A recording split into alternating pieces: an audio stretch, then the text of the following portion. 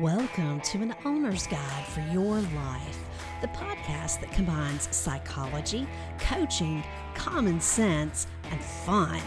I'm Tracy Browning, an entrepreneur, life coach, and lover of people. Now, let's talk about how to live, love, make money, and change the world. Hey, I'm glad you're here. I was looking through my LinkedIn profile today, looking through the news feed, and this article caught my attention. One of my connections, Justin Bariso, has an article he's written, and it's published in Inc. magazine. And the title caught my attention. Emotionally intelligent people follow these 10 simple rules. And I had this really visceral gut punch reaction. I'm very emotionally intelligent. I love the topic of emotional intelligence, but oh my gosh, to put 10 simple rules. I don't want more rules in my life. I don't want to enforce more rules for other people. I don't want to suggest that you should follow these rules. I did go ahead and read the article because the lure of emotional intelligence. I had to see what he's talking about. And I am glad that I did because he's got some good ideas. And my original thought was, well, I'll just kind of walk you through the article. But as I looked at it, I thought, no. I'm going to put my own Tracy twist on it. So I want to talk to you about some recommendations, some concepts that will help you be more emotionally intelligent. Tips, concepts, suggestions. These ain't no stinking rules. No. So, if you've listened to me before, you know I'm a Susan David fan. Dr. Susan David, emotional agility. And one of the phrases that she uses, she says, emotions are data, not directives. I love that. It's so true. Emotions are signposts. They're there to give us information. We want to be aware of our emotions.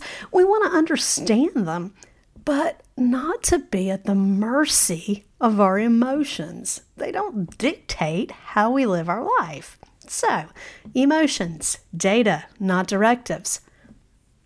Now, being emotionally intelligent means you can get your emotions to work for you. And it's not just your emotions that you're aware of and understand when you're emotionally intelligent. It's the emotions of other people. So, of course, this is helpful in your personal life. It's helpful in your business life, too, because most of us in business, in some way, shape, or form, we deal with people, right? Whether they're your customers, your coworkers, your boss, your employees, whoever they are. You're working with people in some form. So, being emotionally intelligent, it's helpful. Now, I'm not going to go through I will link to the article in my show notes, but I'm not going to go through the list of 10 in the order that he presents. I'm just going to go through some of my basic concepts that I think, all right, here's not even necessarily the order of importance, but I will start with what I believe is the first thing. The most important thing is to know yourself. You need to understand your own emotional makeup, how you typically behave, what you need. You have to know yourself before you can set boundaries. And setting boundaries is really important.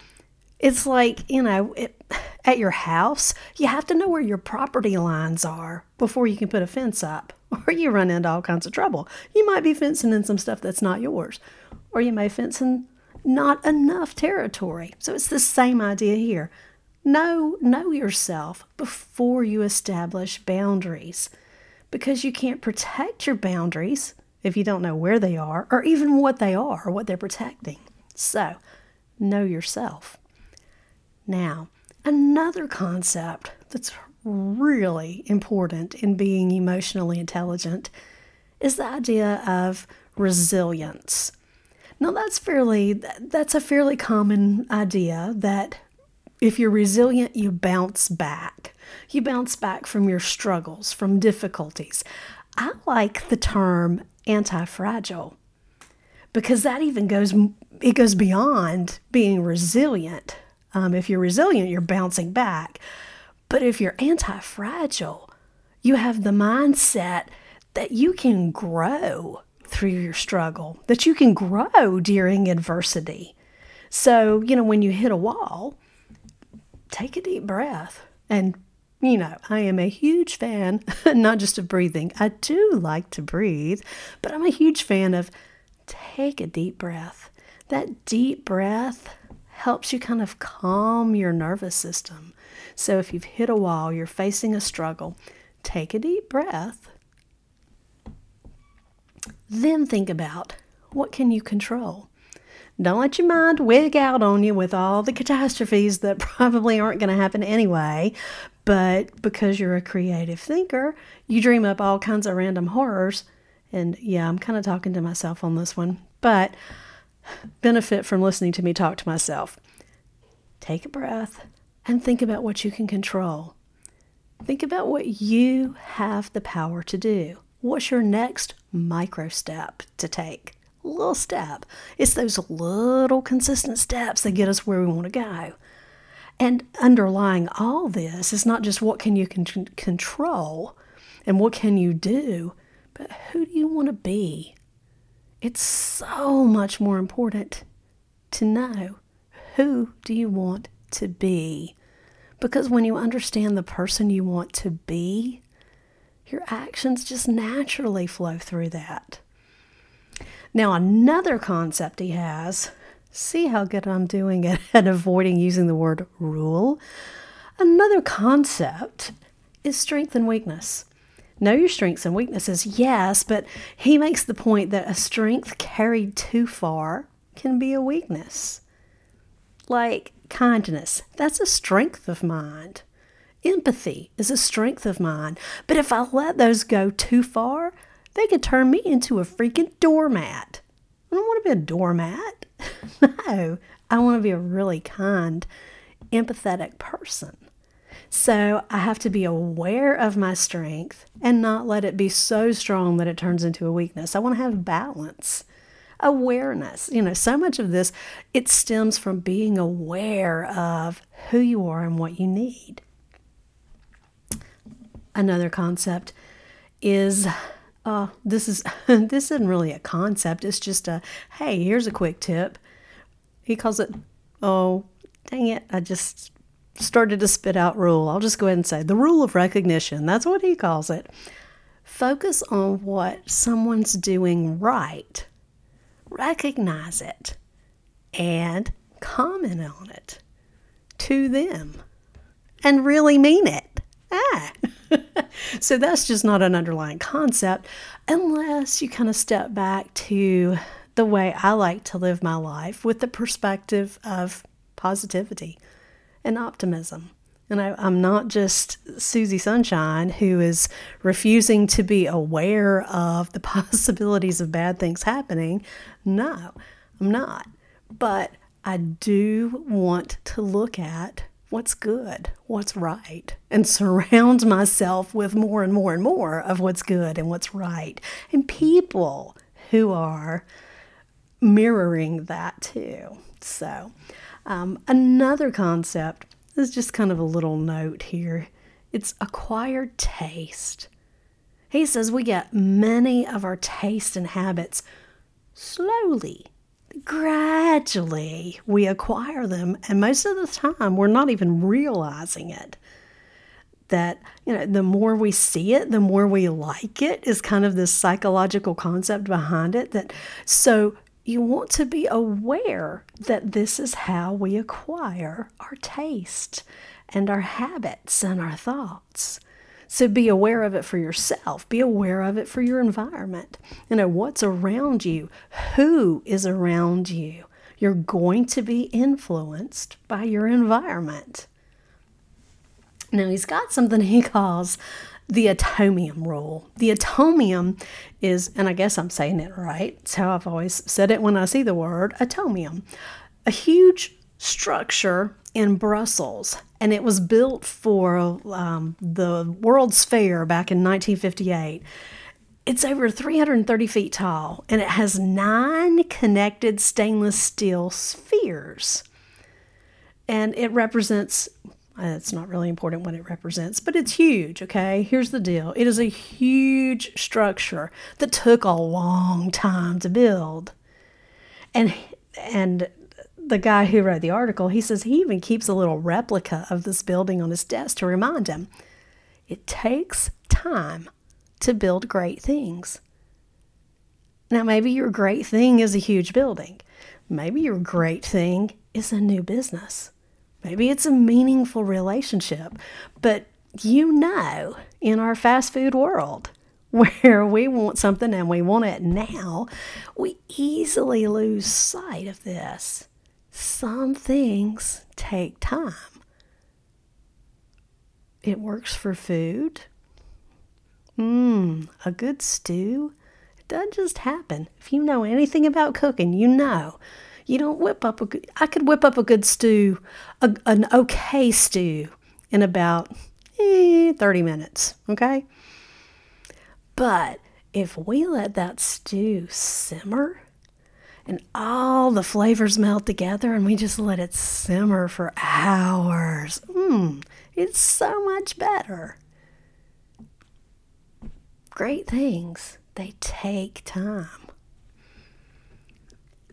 Now, another concept he has is, and I had to work on this one too, decision making. A tip for decision making. He says, first he tells you what not to do. All right, what do we know about our brains? We don't need to go what not to do. No. We're just going to talk about it this way. Here's how to make an important decision. Be sure you're well rested. Be sure you're well fed. Be in a positive frame of mind. And give yourself time to think. It's just easier. Okay, do these things. Now, don't make a big decision when you're tired, when you're hungry, when you've had a bad day, spur of the moment. Just give yourself time. Be sure you have set yourself up in a good place to make your decisions. Now, there are a couple of tips that what I've covered so far is really just kind of, all right, these are concepts you want to continuously always be using and developing. They're really good, no matter what situation, no matter what person you're working with, whether it's personal, whether it's business, whatever. Always you want to be using them. Now, here are a couple of tips that you don't want to overuse. This one in particular, don't overuse this one. The do-over. Have you ever done or said something stupid? Or is it just me? I know, it's not just me. We're human. I come on to you. We don't always get it right the first time. And, when I've said something like that was not the kindest, that was cruel, or when I've realized that what I just did was such a boneheaded move. Stop and think about, here's how I wish that I would have gone, and ask for a do-over. Go back to the person involved and say, I wish I'd handled this better. Can I have a do-over? And literally do it over the way you wish it had been done. I've done this with my husband before, and I was not very understanding with that. Can we just do it over? All right. So instead of sitting there wallowing in guilt and shame and frustration and trying to justify, he should have known I was in a bad mood. He never should have done, you know what your brain does. Instead of wallowing in that pity party, think about how you'd really like for it to go and go ask for a do-over. Now, this works in your personal life. It works in business, too. Have you ever, been in a meeting and said, whoop, let's just stop right here. Take a breath. Remember, I'm a fan of breathing. take a deep breath. Let's just do that part over. Let's just do it over. The more you use that, you can benefit. Now you can see where you don't want this to be your perpetual way of being. If you're going to constantly ask me for a do-over, we are going to sooner rather than later have a conversation about slow things down, slow your roll, and figure out why you're constantly asking for do-overs. But an occasional do-over, that can be really, really helpful. So remember, you can just ask for a do-over. Now, another tip he had, and he even talked about a professor who used this in his class: no laptops, no cell phones. Now, I've seen this when, in restaurant settings where when you can go to a restaurant and have a group of people eating, where everybody will stack their phones in the center of the table. The first person who reaches for their phone is the one who has to pay the bill.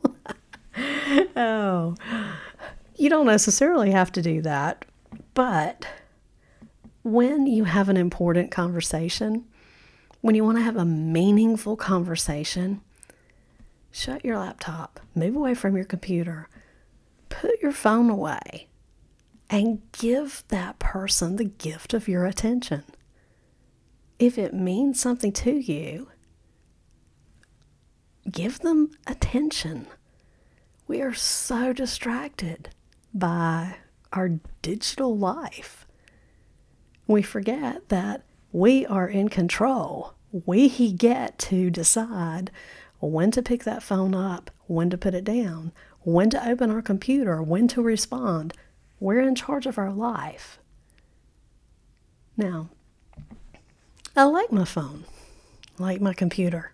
I love being able to connect with people online, over Zoom, through social media platforms. I love it. But I also love being able to disconnect and give people in front of me my full attention. Just stop and think for a minute how good it feels for you when you're sitting in front of someone, knowing that you have the gift of their attention. Oh, that's magical. So, love those last few tips.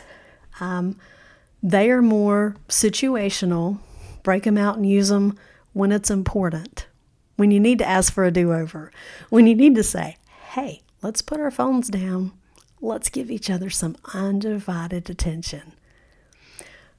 But there are the other 8 concepts for developing and strengthening your emotional intelligence. Know yourself. Be resilient. Understand your strengths and weaknesses. Recognize when other people are doing right things, good things, and tell them about it. Be aware of what taste and habits you're acquiring. And remember that great things take time. What was the other one? Oh, how to make good decisions. So, follow these. Let them roll around in your brain some. And develop your emotional intelligence. Remember, we are not slaves to our feelings. Feel them, be aware of them, and use them. Use your feelings to work for you, to help you understand yourself and others better.